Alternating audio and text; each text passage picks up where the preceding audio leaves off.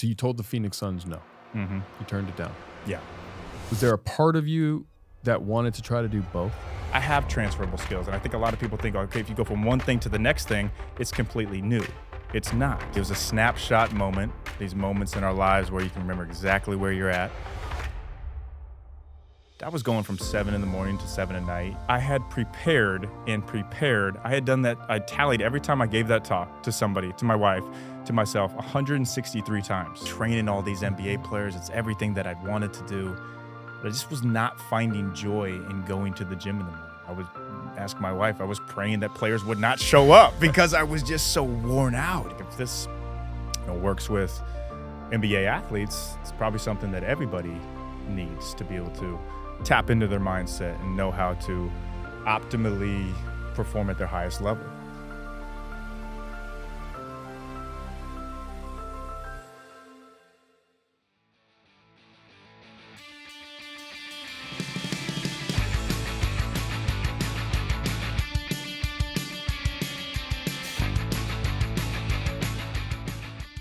Welcome to the show, David. Appreciate you having me on. Dude, I am so excited to have you here. This is long awaited, long overdue. Finally got you in studio so we can hang out. I can get into the brain of the great David Nurse. It's a dangerous thing. I don't know if that's good or bad, but we'll find out. Well, I know it's well sought after around this country and world because you are one of the top motivational speakers. Thanks, man. And I guess my first question, coming from your background, being a professional basketball player, working with NBA teams, and still doing that, but pivoting to now helping business owners and getting into the mindset. What kind of happened to make you say, you know what, I have more to give outside of basketball and I can help inspire, motivate, and teach others? Phenomenal question. So I remember it vividly. It was a snapshot moment, these moments in our lives where you can remember exactly where you're at.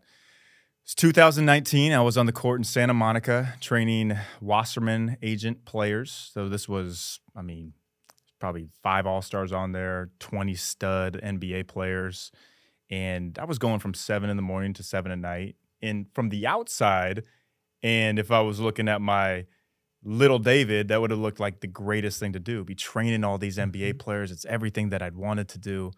But I just was not finding joy in going to the gym in the morning. I would ask my wife, I was praying that players would not show up because I was just so worn out. And I realized that, all my identity had been tied to basketball. It's the only thing I'd ever done since I can remember my first memory. And I just remember just being just worn out, collapsing of exhaustion on the court. I'm like, do I really love the actual, X's and O's or telling someone to hold their foul through the 45th millionth time? And I didn't. But what I did love about it was inspiring the players, showing them their full potential, giving them more hope outside of just the jump shot or the dribble move, and seeing them become really excited in it and helping them formulate a plan mentally more than physically to continue to grow. Like if this works with NBA athletes, it's probably something that everybody needs to be able to tap into their mindset and know how to optimally perform at their highest level. And I didn't really know how to get into it in terms of speaking or writing books or coaching CEOs. And I had an offer from the Phoenix Suns to run their entire player development. The GM was a good friend of mine. I was consulting for them. And everybody's like, wow, you're going to be back in the NBA, back in NBA coaching. That sounds great and all. But this one friend of mine, his name's John Gordon. He's an author and speaker. Great friend of mine. He challenged me. He's like, is that really what you want? Do you really think that's what God is calling you to do, just be in the basketball court? And I thought about it. I was like, well, he's probably right. I'm leaning into this because I think this is what I have to do because my identity is basketball, and it's the only thing I've ever done.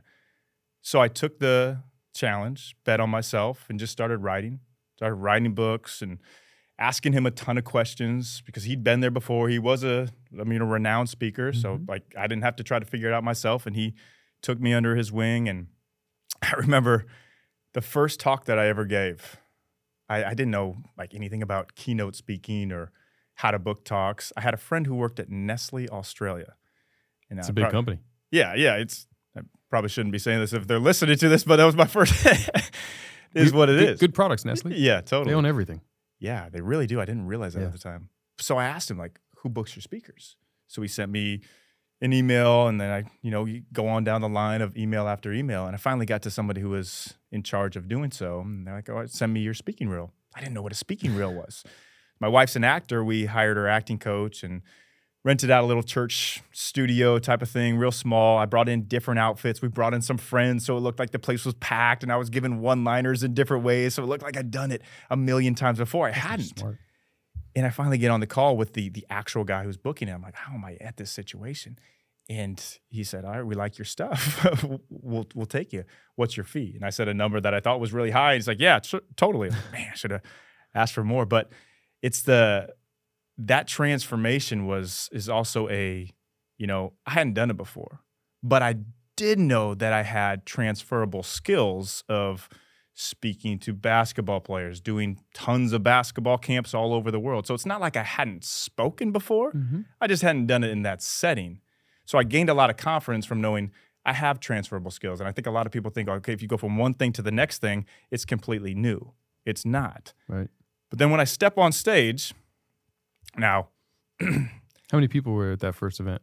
it was probably 1,500. It was a solid. It was their yearly kickoff. It was a That's a big first stage. big first stage. Yes, big first stage.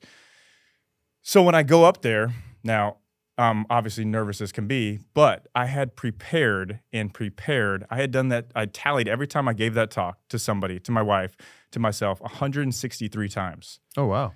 So, but like before that, I didn't know that you had to prepare that many times. And another friend told me, he's like, if you go up there thinking you're just gonna wing it, you're done. You will absolutely flop. So fear of God in me in that. Do you have you have a written in memorized speech? Well, I did then. You Yeah. did. I'm saying Oh, that first one. totally. Oh, I was so I was visually seeing my next thing. Now, as a speaker, you don't necessarily want to be like so rigid, stuck in your ways, because you want to, have the audience feel it. Sure. But I'd never done it before. So I was pretty much memorizing word for word, slide for slide. And it went great. It was one of those moments too. Like I started, then I looked down at the clock and there was 20 seconds left. I was hitting it all on point. I'm like, oh my gosh.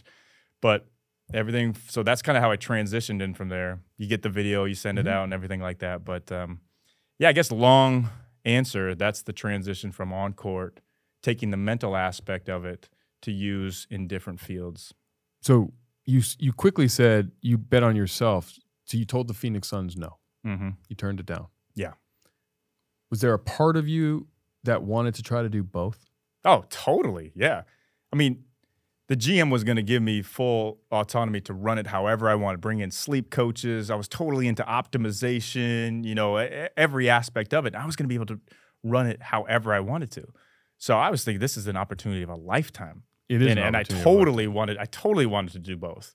And that's a huge struggle of mine as it is, of the shiny object syndrome. It is my, what I call the action archetypes. In the book that I just wrote, there's 9 action archetypes. These are the reasons people hold themselves back from taking action. It can be the allodaxophobic, which is fear of other people's opinion, the burnt, where you're burnt by the past in a situation, the perfectionist, but mine is the distracted. Not distracting like I'm scrolling Instagram or getting notifications, but the shiny object. There's so many good opportunities. How do you pick one? How do you pick one? How do you pick your lane? How do you know, how do you just go full in on that when there's all these other great masterminds to be at or this and that to be at, but to stay just rock solid focused on your vision. So that's what I had to make that decision of. I can't do both, and I'm going to turn it down, and I'm going to bet on myself. But I think either one was kind of betting on yourself. So there had to have been, when you made the decision to bet on yourself, did you have in your mind this future David that said, I'm going to be a world-renowned speaker? Yeah. Was that the intention? Yes, goal? Absolutely. Author and speaker. And I just started writing. I got on the treadmill. I walk when I write. That's when I find my in the zone. And I just wrote. I wrote for an hour a day. It didn't matter if I wrote 2 pages or 2 words. I was just committed like a workout to write for an hour a day. And I had no idea what I was doing when I was writing my first book. I just wrote story with point. And there was like 90 different stories. And I got blessed to have a great editor who helped me narrow that down. But the whole point of it was, and I still see this as, I'm going to be a New York Times bestselling author, one of the top speakers in the world. It will happen. I'm not at that point yet. The speaking, I think you are. I still think there's many different more levels to get to. You're one of the best. Well, thank you. I think there's more levels to get to, but like I'm content where I'm at right now. Sure, I want to be further, but I also know that I'm not ready for that yet. If I was in front of 100,000 people just giving a talk without slides, I don't know. Maybe I'm not ready for that point yet. And I'm a full believer in that God is going to put you in the spot you're supposed to be in. And when that time's right, he'll open that door. And if I spend my whole days stressing of like, well, why hasn't my book hit the New York Times? All my friends are doing it. Why hasn't mine? Mm-hmm. Or why am I not speaking on that stage or that stage? Then I'm just driving myself nuts. Yeah. Because it's not we're all in different races, and that's not where my race is right now. So I think what set you up in your career to be coaching CEOs and speaking at the highest levels because the athletes that you were working with were already the highest level performers in their craft, right? They're already NBA players, which means they're the top 1% of 1% of 1%. Totally. And that's something that amateurs don't really comprehend, that the worst NBA player is the greatest player you've ever seen. Like, oh my gosh. The greatest. Crazy. Yeah. It's crazy. I mean, I'll never forget, I went to University of Arizona, and so and I was there the year that they were competing for national championships, and Jason Gardner, Will Bynum, Luke Walton, Miles Simon, Luke Walton, are good friends of mine. Yes. And so we'd play amateur basketball in the rec, and occasionally one of them would show up. Isaiah Fox is a good buddy. He worked with the Lakers, and they would show up. And these guys, some of them went pro, some did. Salim Stoudemire. They're the greatest thing you've ever seen. Mm-hmm. Like you're like, they don't miss. It's the greatest thing ever, and yet they either made it or barely made it or performed. But point is, your athletes that you're working with are already so high. Dude. So they don't need to be coached on the fundamentals as much as if you coached someone like me or a kid that isn't a professional, right? So you're already dabbling in their brain. Mm-hmm. What was the common thing you saw amongst your athletes that maybe they didn't all struggle with, but kind of you leaned in and said, this is where I'm really adding the most value? Confidence, no doubt. There's absolutely no doubt about it that the high performers in any realm, but in NBA, in my field, it's confidence. It's eliminating hesitation. And I don't think how people know how powerful that is. Hesitation is a 0.01 second decision, happens in your SMA, supplementary motor cortex, where you take the choice of, I'm not going to shoot it, or I'm going to shoot it no matter what. Steph Curry mode, he misses 15 shots. He's shooting the 16th one the exact same way. How many people actually do that? Very, very few. So it's confidence. It's essentially getting a player to believe in themselves wholeheartedly that they are at their top capacity. When they step on the floor every night, if you have a beaker of water, say you can have 100% capacity, most players are not stepping on that court with 100%. They're not. There's some type of doubt. They had a bad game before. They had something going on in their personal life. They're not stepping out there with that. Maybe the coach isn't giving them the green light, or you miss a shot, you look over at the coach, are you going to get pulled out? Like that really it hurts your confidence. And then it's also in the moments during the game. What happens when you turn the ball over 2 times in a row? What happens when you miss 5 shots? Does that beaker of confidence go down? So it's how to step on the floor with 100% unshakable confidence, and then also how to perform under pressure when bad situations happen, when the storm comes, how to be calm in the eye of a hurricane. And that's hard to do. It is very hard to do, and it's a constant battle. Like I'll continually talk with the players that I've worked with or that I am currently working with, and that's it. Something happens in the game. How do you reset yourself, the snap of the fingers, back to the most confident self you can be in without allowing the compounding effect of negativity to continue to bring you down and cause this self-doubt and ultimately the hesitation? And I love how you just broke that down, because while basketball is an easy example to see it in the form of a game, I think for us non-professional sports athletes that deal with it in personal and professional worlds, it carries over longer because the game isn't 48 minutes. Yeah. So I love that you brought that mindset to coaching executives and speaking on stages to impact thousands and millions of people. What is the things that you work on? And obviously we don't have 6 months to go into them all, but what would you say are like the few things that the audience who is listening, these CEOs, these entrepreneurs, these employees at companies that are trying to perform but maybe have some of these doubts, these parents that are dealing with confidence, like we all deal with it. That is the thing, that hesitation, that 0.01 second. What are some steps? What are some things that you work on with your athletes and your clients that maybe we can start to apply immediately? Oh, that's good. having a plan, having actionable goals. So not just vague goals. So I'll tell this story and it'll make sense on what I mean by having very specific strategic goals. So a player I started working with in 2018, Domantas Sabonis, he was playing with the Pacers at the time, coming off the bench. So he wasn't the Sabonis that if you know the NBA, you'll know who he is now.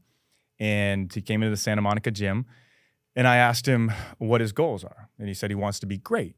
Like, that's what everybody wants. That's extremely vague. What does great mean? So you need to define your goals. You can't say, hey, I'm going to get in shape. Well, what does get in shape mean? Like, how are you going to actually take those action steps towards it? So I said, let's define this, all right? Well, what does greatness mean to you? He says, I want to be an all-star. He hadn't been an all-star. He's a 3-time all-star now. He hadn't been an all-star. So like, okay, when do you want to be an all-star? He said 2020. So he gave it that 2019 season, 2020. It's like, where's the game? Chicago, Illinois. When's tip-off? 7:30 p.m. What's the date? February 18th. So we got so specific with the goals that he knew everything he did on a daily basis in his habits was going to lead towards that. He even put it on the lock screen of his phone, where average Americans touch their phone 2,147 times a day. So all the times you see that, and we also strategically, I think this is a key point, we place it in different spots. So once your mind sees something for, on average, 11 days, it starts to turn it off. So think about that. If you've put something on your fridge, like a motivational quote, and I've got a lot of them up there, but I don't see them anymore. The first 11 days I did.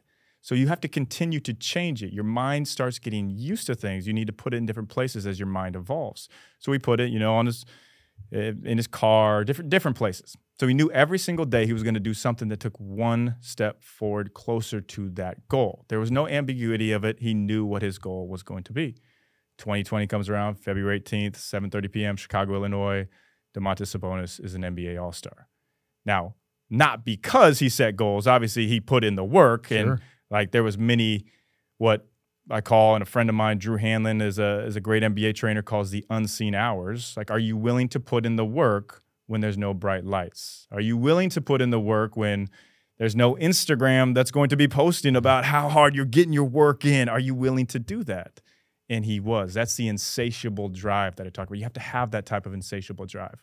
So one of the biggest things is helping CEOs figure out what are their goals for the company. And the biggest thing, and I'm working with a company that is Fortune 100, publicly traded, and dealing with the street and dealing with the board, and there's so many different people that you have to appease and have on the same vision. Like, how do you get your staff, everybody with the same mission together? No ego involved. So we created these non-negotiables. So athletes will have our non-negotiables for, okay, you have to train every day. You have to work on your mindset. Like, you have your non-negotiables you're doing.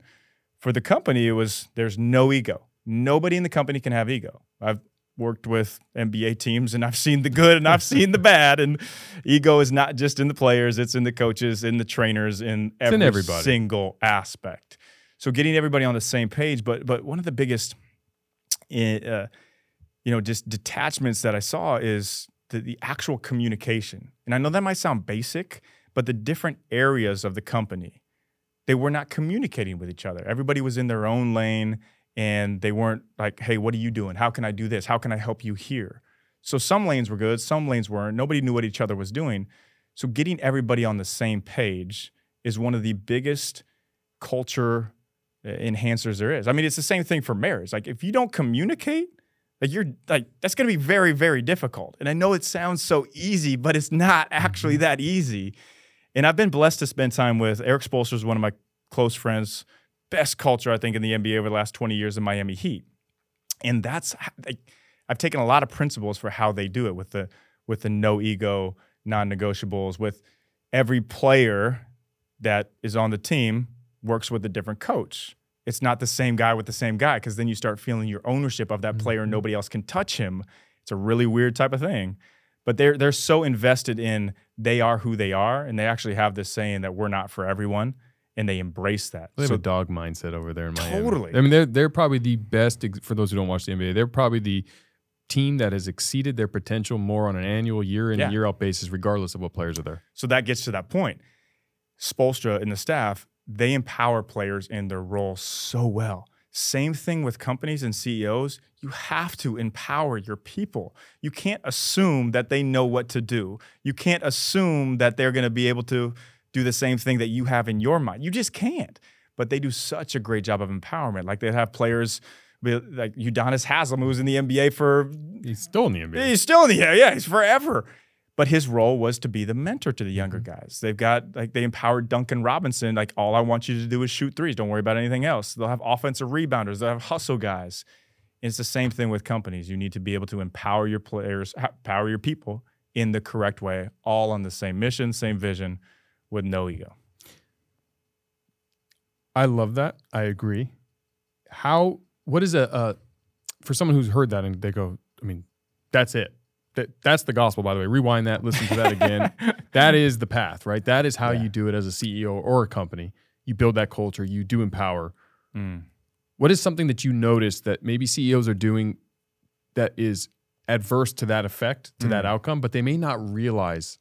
Because I think it is so simple, and most of the things that make success happen are simple, but we don't realize that we're not doing, or we're doing something that is against it.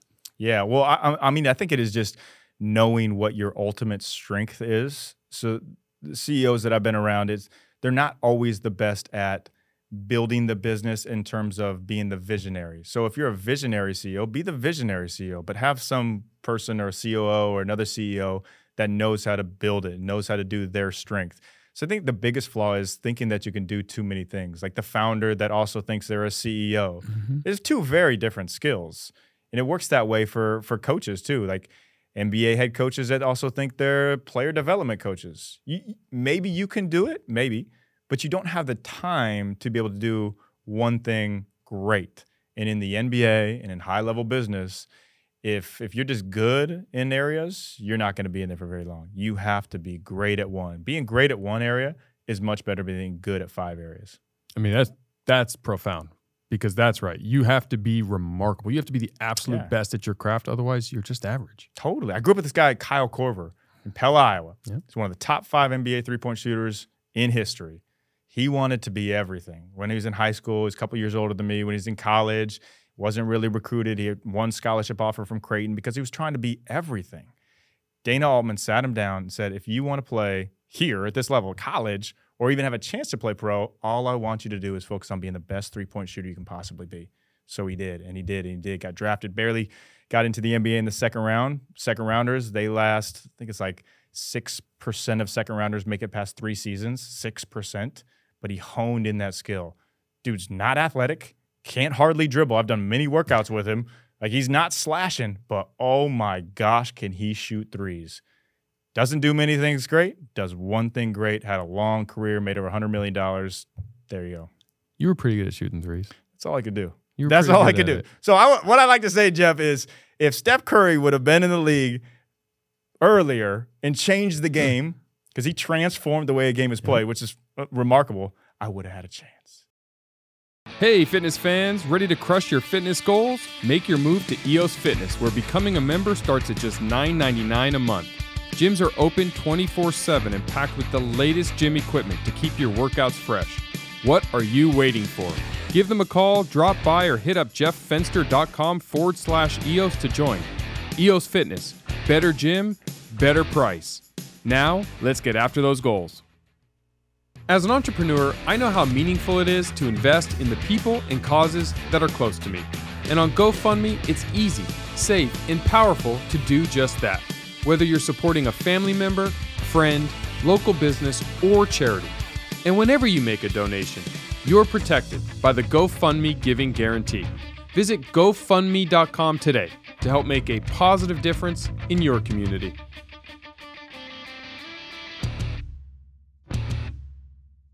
You did have you did, because you did it your way. You paved the way for Steph. You set the path for Steph to come in and do it. This is going out to all doctors. Do not tell someone they're going to be 6'6" unless they're actually 6'6". And whatever people think jump soles can do for you. Remember those jump soles? Oh yeah, gain 4 inches of vertical. That's your 40 no, time. I need to sue that company. That ain't where that ain't happening. We didn't get the extra bounce. You weren't Vince Carter dunking. We didn't have any bounce, man. We didn't have any bounce. Well, what made you so good at shooting threes? It's just repetition. But before that, let me preface. I watched. The way I learned how to shoot was not I didn't pay some trainer a bunch of money to work me out. I went in my driveway and I shot, but I watched the best shooters. I'd watch NBA games. Back then, the Utah Jazz were my team. I know all the Bulls fans like, why would you like the Jazz? Well, I thought I could beat John Stockton and Jeff Hornacek. So I'd watch their form. I'd see it. I'd emulate it. I'd do it.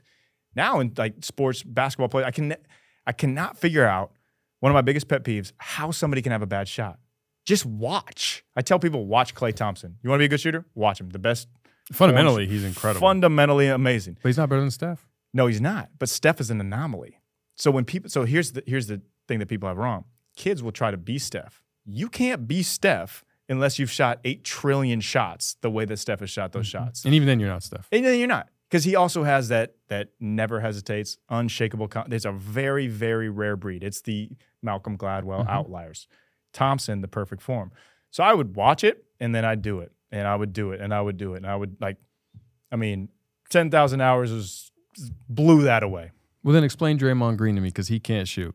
And He he is knows his surrounded role. by them, though. He knows his played role. with these guys forever. He totally has. And But he still can't hit a three. he can't hit a three, but he knows his role so well. He knows why he's in the NBA. He's the enforcer. Yes. You know why he leans into, they don't care if he gets technicals. Yeah, or chokes. Or choke. They Chokes just players. do not actually care. They might say they do in the media, but that's his Yeah, enforcing he's role. an intimidator. Intimidator. But you don't think he's defensively. worked on that? Because if he could hit a three, they would never lose. Yeah. Yeah, he has. I mean, I'm sure he's worked at it. He's improved. But I also believe that people have everybody has attributes, Yep. but they have certain capacity for their potential. So his capacity to be a great shooter is a lot less than Klay Thompson or Steph Curry. Maybe he's getting close to there. Maybe he's not. But there's certain players that just won't have it. I've worked with players who are so stiff in their upper body, like you're only going to get to a certain level. But then there's other players who I can just tell they have that gene. They have the fluidity about them. Like, we can make you great. So you talk a lot about confidence. I love that word. So I'm going to ask you a question that you asked me once. What does confidence mean to you? Confidence is belief. It's self-belief with the ability to flip on and take action at any moment. Okay. And what Self-belief. what creates the environment inside of somebody to have the self-belief, to turn that on and not hesitate? Ooh, there's so many things that go into it. So I think confidence gets a bad rap because it's so closely involved with ego, with, self-centeredness, where it's just kind of bordering that line. But then there's also the other side of, well, you're not confident and you're shy, you're not willing to. So it's just in that fine line dance of it. And there's so many things that go into building someone's unshakable confidence. And it is the people that you surround yourself with is a huge, huge one. Think about this. I know you surround yourself with people who are go-getters. They're driven. They're not going to be energy suckers you're going to say, hey, I've got this idea to start this company that I've never done before. I have no idea how to do it. They're like, yeah, man, okay, let's do this. You're going to do it. I'm going to introduce you to this person, this person. Most people would be the other way. So you eliminate those type of people. And I'm not saying you just say, hey, high school friends, I'm never going to talk to you again. You just don't have to give them the time. Even family. I think that with family too. Family is what you're born into. You love them, but you don't always have to give everybody the time in that. So the people that you surround yourself with and understanding what your strength is, like, I don't say just follow your passion. You got to follow your strength. You have a gift. Everybody has a gift. Figure out what that gift is and hone it and hone it. You're going to gain a lot of confidence through the preparation and the practice you put into it. So it's a double win. You're not only improving at it, but you're also putting in that preparation that's going to give you the confidence on there. And then you got to do it. You can talk about, hey, I'm going to visualize this. And there's real power in visualization. I'm a big believer in you visualize the best result that you want and also visualize the worst case scenario. George Mumford, who was Kobe and Jordan's mental coach, a very good friend of mine, he said that that's what Kobe and Jordan would do before they went on the floor every game. They'd visualize the way they would want to see it happen, but then they'd also visualize when the storm hit. How are they going to react in that moment? So visualization, yes, great piece for sure, but it's the actual doing it. It's the learning through the fire. I went to business school since I transferred when I was playing basketball. I can't tell you anything I remember from business school. I learned it all through doing it. So there's a lot more things in there. It's the There's confidence through serving mentality, through taking the pressure off yourself where it's not about you. How are you going to serve somebody else? There's confidence through comparison. There's confidence through Kobe did it to Jordan. He's like, I'm going to watch him and do everything that he does. There's confidence through redefining vocabulary. I think that's a really important one where we've just been trained since kids of like, success means this, failure means this, rich means this. But those are just words that our brains have been wired to think. We literally can choose whatever we want something to actually mean. So there's confidence through that. And there's a lot more that goes into it. But the main things are the people that you surround yourself, honing in, developing your strengths, and putting a ton of preparation and practice into it. I love that you said who you surround yourself with, because you're right. You show somebody your group that you hang with, and you will be the average of that type of environment. Because if you're around people who are pessimistic, think the world is small, victim mindset, no opportunity, don't believe that they can improve, you don't have a support staff, people to motivate, incentivize, and see that it's possible. And I've mentioned a few times on the show, and their episode will be out soon, or it's already out when this one airs. The Mathis twins, they have this phrase that they've coined called exposure leads to expansion. And that until you expose your mind and yourself to what's possible, you can't expand to believe that that's there.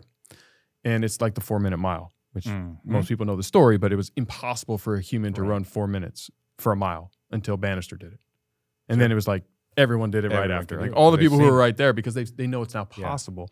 And so you need to surround yourself with those humans. And if you're not that kind of person yet, the people you want to be around don't want to be around you yet. So you've got to control you to then attract those people to then start to build that. And so I love that you went there, because I think it's so underserved in how important it is that people improve. And I say that word not because we don't love the humans that maybe aren't that, but improve their circle of influence, that sphere of people they spend time with. Yeah, and I know you talk about this, and I do as well, as people will say, well, how do you get these friends? How do you get these type of people? Well, you lead with some type of value. My biggest pet peeves too, I know I'm talking about a lot of pet peeves, is when someone messages me like, hey, can I pick your brain? Don't ever say, can I pick your brain? I don't know you, not in a bad way. I'd love to get to know you, but lead with value. Or say, hey, how did you get to where you're at? We have a week where I'm just going to tell you my whole story. If you lead with some type of value, even if you're like, I don't have value, well, go serve them. Go say, can I help you with whatever you're doing? Or maybe you have some connections, or maybe you know something that can be value. And don't expect anything in return. There's givers and there's takers. Ultimately, you don't want to be around takers. We know takers. We'll pour into them. I poured into a lot of people, got nothing back, not even a thank you, but that's okay, because there's going to be a lot of people that will reciprocate that. And you don't do it for that anyways, but that's how you get into those type of rooms and those around those type of people. And it takes a long time. Relationships are a long game. I hate the term networking, because that's a dirty, like, oh, I gotta get in this room, I gotta talk to this person. No, build relationships with them. And I learned that. So one of my best friends is Jeremy Lin.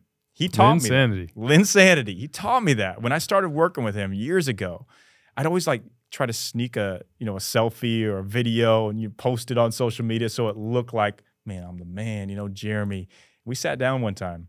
And he's like, David, I feel like you're using me. I feel like you're using me for your gain. And I was like, ooh, like that did not feel good. It's like, I'd much rather have a relationship with Jeremy where we're 80 years old, drinking lemonade on the front porch and chatting and talking, than I would to use him for a quick try to gain. And you get more from it. I mean, I can speak from personal experience because I do a lot of deals with athletes, with Everbowl and some of our other stuff. And one of the questions always in the contract is, well, what do you expect them to do? Social media-wise, how many posts? And I always go, zero. Nice. I want authenticity only. So if they want to share Everbowl, share Everbowl. And, Drew Brees, he's a big partner of ours, and zero obligatory stuff. He doesn't have to show up to anything. He doesn't have to post anything. He was the keynote speaker at a big franchise conference, and he was talking about all franchises. And I get these messages. Drew Brees just spent the last 3 minutes talking about you and Everbowl. I didn't even know. I wasn't there. I didn't know he was doing it. And there was no obligation because we built a relationship. He's a friend. He loves the brand.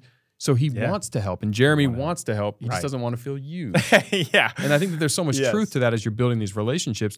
And if I was going to reach out to David Nurse because I want to learn from the great master, I wouldn't say, can I pick your brain? And I wouldn't say, tell me your story. What I would say is, I watched some of your content.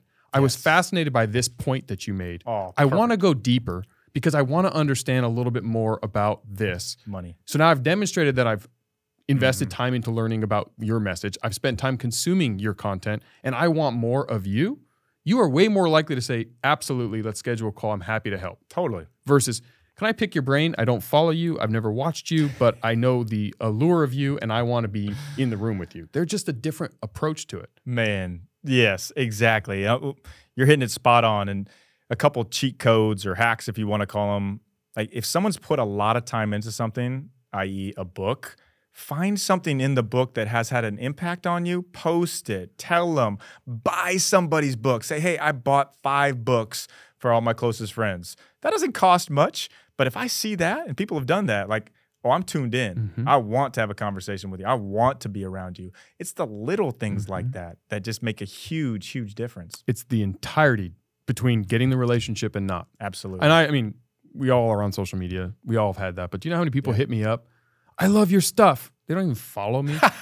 I'm like, how many people did you copy and paste this to? I still like, you don't even follow my content. How did you love my stuff? That is the worst, man. What do you need to pick my brain for? Yeah. What are you selling me? Yeah. I don't want to be sold. And people don't want to be sold. Man. And so I think relationships are so important. Yeah. There is something you talk about. You have a hand... oh, yeah. Whole hand process. Yeah, process is the right word. That you use before you walk in any room. Totally. Yeah. Can you share that with our audience? So this is what I talk about when I give talks. I give actionable. So I'm a really big believer on giving actionable items, tools to be able to use. Instead of talking about concepts, philosophies, you need to have action with it.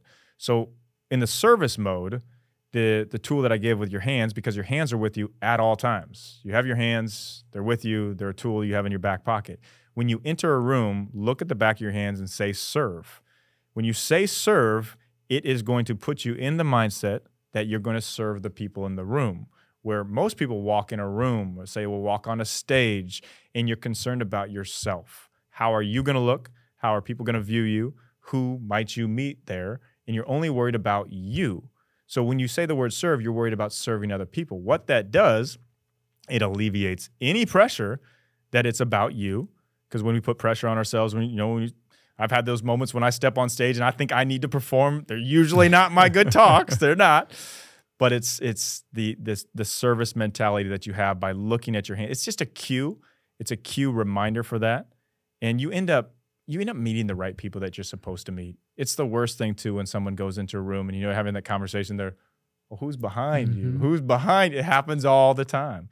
But if you just stay focused on that, just that service mentality. So that's one of them with the hands. I've got some other hands, confident ones, and one I really like is snapping your fingers. So I think it's really hard for people to, when the tides are turning, to be able to stop and reset. Resets are so important because once negative momentum builds, it's almost like, oh, okay, the whole day's gone a downward spiral. But the snap is just a trigger to your subconscious that I'm going to stop. So S is stop. Okay, pause. It's like the Matrix. Everything stops. It freezes. Notice. Okay, I'm going to notice my surroundings. What's going on here? A is assess. Now I'm assessing the situation. Why is this happening? Why am I feeling this way? Why is my boss yelling at me? Why is my kid throwing a frying pan at my head? Be ever what it may. And then the P is pivot. And the pivot is just a small turn in perspective. Change is daunting. Pivots are easy. But that small change in perspective, a basketball term, you have all the defense on you, you pivot, now it's wide open spaces. So you just snap the fingers. It can just be a cue you have when anything is going crazy or the fire's coming, and you stop, notice, assess, pivot. And when you get that down, you have that power of that tool to know, okay, no matter what bad happens to me, boom, snapping my fingers, and I'm okay. That is so good. That is so good. I'm gonna have to use that now. I'm gonna be walking down the street just a little beat. Yeah. Get the beat going. I've given it to NBA players. Like I'll watch them, and you'll see them doing it in the game. Because it's so actionable in the moment. You need actionable. Actionable in the moment is everything. Yes. Here we go. More pet peeves. I'm sorry, Jeff. Bring them.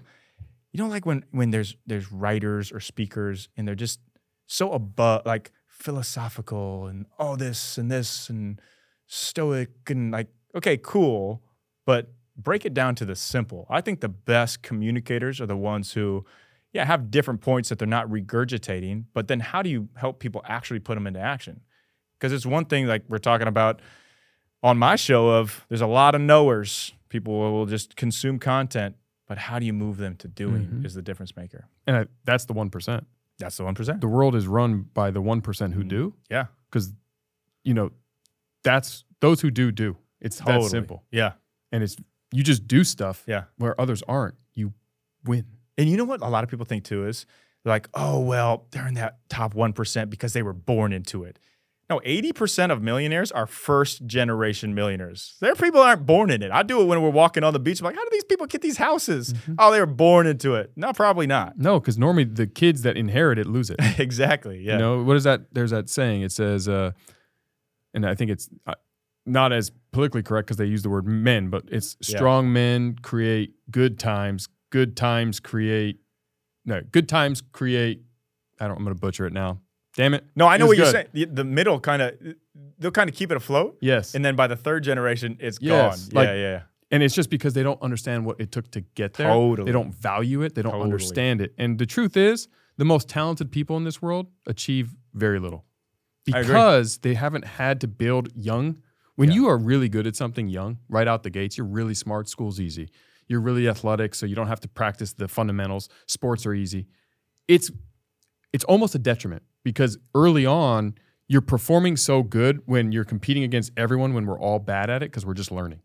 But then as you try to move up the ranks and you're more talented than everyone else, the people, the men and women who put in the work, as Anthony Truck says, the dark work, and when no one's looking. Yeah. And as they're putting in all that effort and cutting their teeth and doing the reps and the 10,000 hours, they're now more talented and skilled-wise, but they lack the raw talent or ability. So you have all these exceptionally talented, smart, brilliant humans that never fulfill their potential because they haven't had to work on their craft. It came too easy. So good, man. And so that's why I think you're right. I don't think it's the top 1% that achieve it. Well, I think people really need to understand that of like the talent it can get you indoors, but it's not going to win in the long run. The amount of NBA players that I've worked with who have been undrafted or second-round picks that have much better careers than top 10 picks, it's crazy. I've been around Joshua Jackson, number 3 pick in the NBA, out in 3 years, did not have that type of drive. But then there's players like the Norm Powell, Jeremy Lin, Kyle Korver, second rounders. Billy Kobe, Austin Reeves.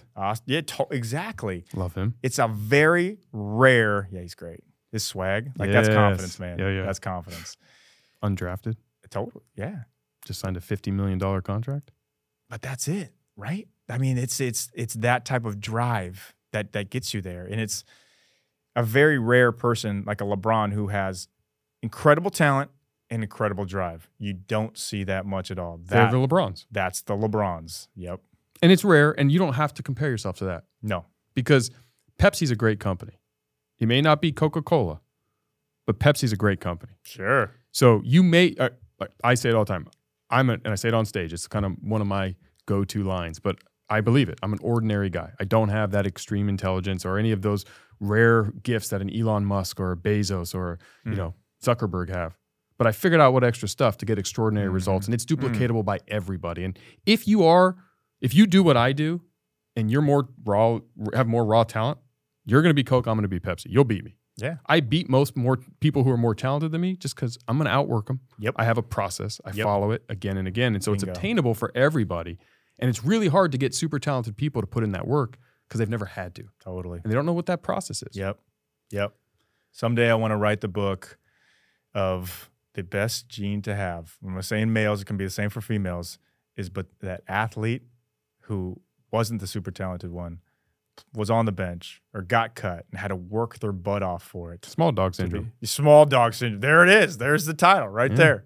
But that's the gene. Yeah. That's it because you have that.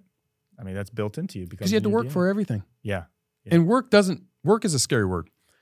It doesn't mean that you have to spend 10,000 hours every single year to do something. It just means that you have to put in more effort than it made someone else to get the same result. And, we talked about Kobe Bryant, but one of my favorite Kobe Bryant stories I heard him say is when he was a kid, he went to the summer camp and he didn't score a single point the entire summer.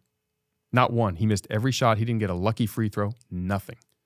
And he said he went home and he realized, okay, I have to put in the work. Mm. And he spent, like, he didn't score Kobe Bryant. That's crazy. Of all humans. Yeah. And it's out of his mouth. Yeah. He didn't score a single point for an entire summer playing basketball because he was not as good as everyone else. He was smaller than they were. All these things. And so he started to put in the work. And he's like, I'm going to play the long game. I'm going to beat them when they're 18. He ended up beating them when they were 12. Yeah. Because he put in the work. And that's the difference. Dude. So good. So good. Can we jump into a couple Kobe stories? Can I tell you a couple Kobe stories? So on that, when he was in high school, so this came from Chip Kelly. Chip Kelly, the UCLA football coach. And he was telling a story of him and Richard Hamilton, when they were in high school. Pistons. So it was like the ratings tournament in the summer. So all the people that would give the top 100 ratings. So Richard Hamilton's telling Kobe, he's like, Kobe, like, hey, if you play well at this tournament, you're going to be rated in the top 100. Richard Hamilton plays great, phenomenal. It gets rated like number 3 or 4 or something like that. Kobe doesn't get rated. And he shoots every shot with his left hand, does everything with his left hand. And Richard Hamilton's like, dude, what are you doing? Why did you do that? He's like, here's the difference. You want to be the best right now in your class. I want to be the best of all time. And I was like, oh my gosh. He was like goosebumps. 15 or 16 at that time. And then when he was in the pre-draft, so a good friend of mine, I used to coach for the Nets. One of my best friends who actually married Taylor and I and brought me out here from UCLA used to coach for the Nets before me. And Kobe was doing pre-draft. So this is where the guys who are going to go into the NBA, they go to all these different teams and workouts, and they're brutal workouts. Like, I used to run some of these for the Nets, and they're like, just kill them. Like, see what they're made of. See what their will is. So you don't want to do extra work after it. Like, nobody does extra work. But there was this one teenage guy, this is what Ed Schilling, my friend, was telling me. He stayed because he couldn't get this one move down. So Ed stayed with him for 45 minutes after, and they just mastered one footwork move, some kind of step back thing that he wanted to work on. 45 minutes after a grueling workout, it was Kobe Bryant, built differently. One of my favorites is actually from Jason Williams, former Duke Blue Devil. Yeah. He was saying that he was young in the league. They were playing the Lakers, and he's like, all right, I'm showing up against Kobe. I really want to impress. So he got to the gym, and he's like, I got to the gym like 4 hours early. Before the game, and I get there and Kobe's in a deep sweat. Like, he is drenched. Yeah. So he's been there working. And he's like, Jason's like, I got into my workout. I worked out for about an hour and a half, didn't pay attention. I get done and I'm walking out of the gym and Kobe's still at it, 100%. So I'm like, that's strange. So I go in and I leave. I go to the game and play the game, and I think Kobe dropped 40 on him or something. So after the game, he goes up to Kobe and he's like, Kobe, I just, I have to know, like, I got here early. I wanted to see this. And Kobe said, I just want you to know that no matter how, I saw you come in, and I wanted you to know that no matter how hard you work, I will outwork you. And he's like, this is Kobe Bryant, like an MVP, a champion, a finals MVP. And he's saying that to me, a young kid. He just wanted to basically put the fear of God in me right now, that no matter what I do, I will not beat him. That's exactly I was like, wow, what a story. Oh, he's got the best stories. Yeah. So but many. He lives and embodies the fulfillment of potential. Because Kobe was, listen, he's 6'7". Yeah. He's an athlete. But he'll tell you, I didn't have the biggest hands. He didn't have Michael Jordan-sized hands. Right. He didn't have Vince Carter-sized jumps. He wasn't Allen Iverson quick. Right. He wasn't the greatest shooter. Right. Yeah, totally. But he maximized his potential, which we can all apply in business and life. And, we're talking a lot of basketball because you are the man from the NBA. But those listening who maybe aren't involved in basketball, how do you apply this? You apply the same principles to your day-to-day life. Totally. In whatever field you're in. Yep. And the greatest thing about it, too, is it's not a race. There's no end. There's no mountaintop that you're going to hit that's going to fulfill you. It's at that same dinner with Chip Kelly, Eric Spoelstra, and another good friend, Sean McVay, who coaches the Rams, was there. And I was just soaking this in, man. It was like a master class. He's a genius, by the way. Oh, Sean McVay knows every play they've ever. He's got that photographic or whatever kind of memory it's called. And a phenomenal leader. Like, we could go in a whole leadership from that dinner alone. But they both said, so get this. This is when I was like, okay. I knew this, but it just brings it home even more. Spoelstra, top 10 NBA coach history, multiple championships. He said he was at his lowest point after he won his first championship, was depressed, wanted to quit. After he won his championship, which is the paramount, epic, mountaintop, McVay openly came out and almost retired after he won his championship because they thought that was going to fill them. Now they've realized it's about much more. It's about the people over just the results. But the great thing is there literally is no race to this, and there's nothing that's going to be like, oh, I've made it. I'm done. it's over. The result that we all aspire to, because I used to have that same issue. In my head when I was young, I'm like, I'm going to make $1 million. Yeah. The day I make $1 million, I thought the I'm going to same be the thing. happiest my whole world. And when you achieve it, what you realize is you've built it up so big in your brain, in your mind, in your vision, in your soul, it doesn't fulfill that. But what you come to learn is the process of getting it, the person you have to become to get it, the journey to get there, the trials, the tribulations, the successes, the moments. That's actually the fulfilling side. And so the fear is once you get it, how do you duplicate that? Yep. How do you bring back that same level of enjoyment because you've done it? And I think we mentioned this off air, but my favorite Michael Jordan quote, staying on the basketball theme, is I think it was after his 5th championship when they said, "What's your favorite championship, Michael?" And he said the next one. Totally. Yeah. Which makes you realize that it's not about the end result. It's not the mountaintop. And I think too often we spend so much focus saying, when I get to this, when I accomplish this, when I receive this, you fail to realize that the power of life is the journey to receive this and get it. And hopefully you do so many more that you get to the top of the mountain and realize, oh my God, that's just my stepping stone to the next mountain.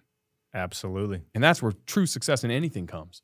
Parenthood, relationships, financial, health and wellness, business, teaching, coaching. And what you know, too, of true success is not how bright your light shines, but how bright you help others shine theirs. Mm-hmm. Like that's when the flip of the switch is made. And I know a lot of people listening are like, well, you guys can say that because you've both been successful in your fields. No, that is literally it. That's where you get the most joy of helping somebody start their first ever bowl. Mm-hmm. That you probably get fired up. If I see one of my players have a good game or the stock go up for the company that I'm working with, like that fires me up because it's how you shine other people's lights. And we're just built that way as human beings. We like to be in communities. We're not meant to be solos. Yep. Some of us might be individually, but the masses, we're all more meant to be part of a community and grow together and win together and team mindset.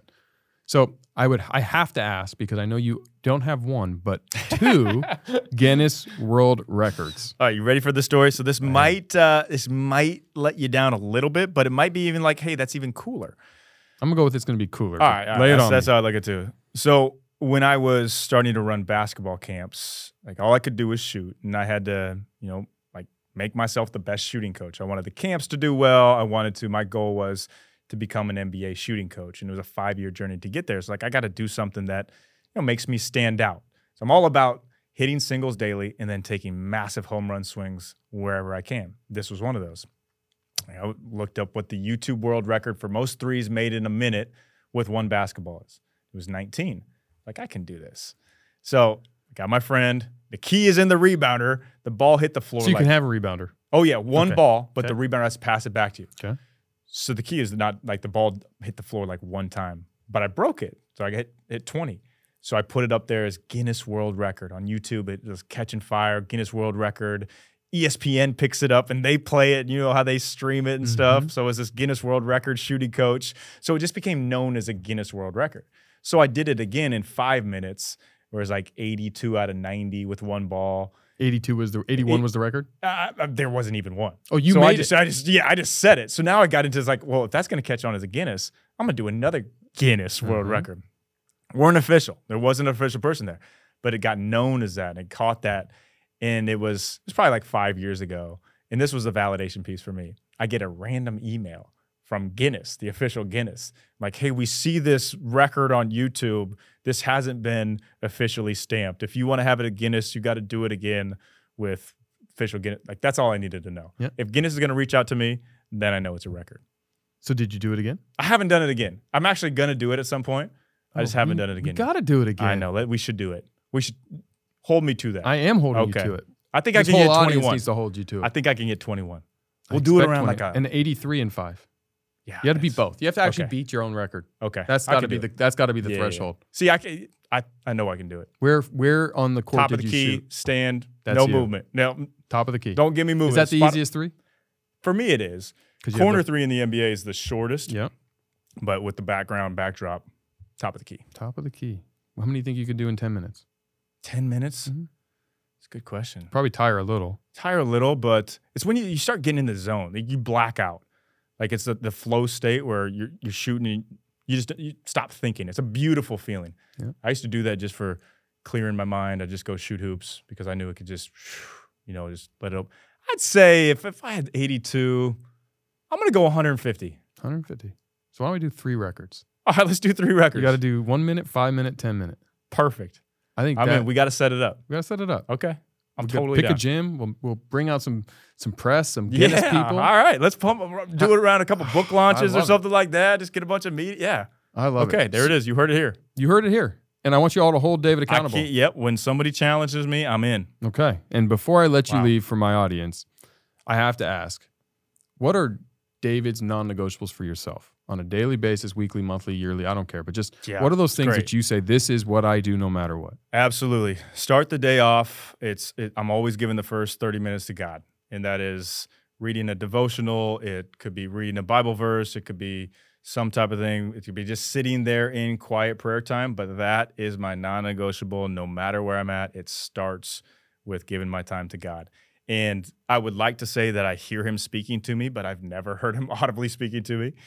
But you feel like you get direction and stuff from those points. That's a non-negotiable. And pouring into my wife is an absolute non-negotiable. I always, in my morning journaling time, it's how can I pour into my wife? What does that look like for today? Is it just listening? Is it something we're going to do? That's an absolute non-negotiable. So those 2 are the biggest. And then for me, like, it's movement, it's exercise. I tell people this, if you could take a pill that would give you more energy, it would give you more clarity, more drive, better health, better sleep, literally better everything, would you take it? And they're like, yeah, of course, it's exercise. Mm-hmm. So I make that a daily staple as well. So it's God, my wife, exercise. Those are the biggest, coffee, for sure, coffee, yeah. Those are the biggest staples. I've never felt closer to you than I do right now. I live off coffee. I don't trust people that don't like coffee. I don't get it. It's weird. If you tell me you're a tea drinker, I'm like, you can do tea after coffee. Right, but not just tea. Coffee like if you took my blood, you could probably fill up a coffee mug. So I drink a lot of coffee. So I've been throwing a lot of company invention ideas for you. Can we get a coffee IV? Can we IV it into my veins? I mean, I do like the taste though. I do too. I do like the taste. But I feel like IV, you get it even more of the hit. Well, David, this has been incredible. I mean, honestly, you are one of my favorite speakers because you just hit it at the beginning when you said it's not just about the overarching philosophy and the make you feel good, but you leave people with actionable steps to improve. And I think that's why you've been hired by so many NBA teams and players. I think that's why so many CEOs like to hire you as their coach and business leaders. I think that's why you speak at so many conferences. And so you're not just there to make me feel like I can do it. You actually give me a roadmap to do it. And I try to emulate that myself when I'm speaking. And so I think that is what people need.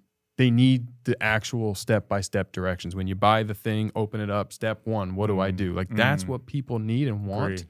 And I love that you do that, and you do it at such a high level that for those watching and learning about David for the first time, if you're not immediately following him and consuming his content, you're missing out.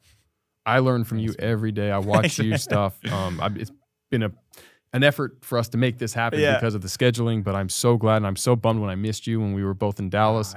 But David, thank you so much for coming and pouring yourself into the audience and sharing all that wisdom, that knowledge. Just a huge fan, and I want to thank you. Jeff, thank you for this opportunity. And thank you for having me down. And that felt like it was like 5 minutes. I know. I almost wish we could do it. You know what? We're going to do another one. I would love to do round 2. I'm telling you. Like I told you on my on our podcast episode that it's a man crush bromance. It's on. It is on. Thank you. My man. Thank you so much for listening. If you're looking to level up your relationship capital game, then take a minute and text the word Jeff to 33777 for a free copy of my Network to Millions playbook. The link will also be provided in the show notes below. See you guys next time.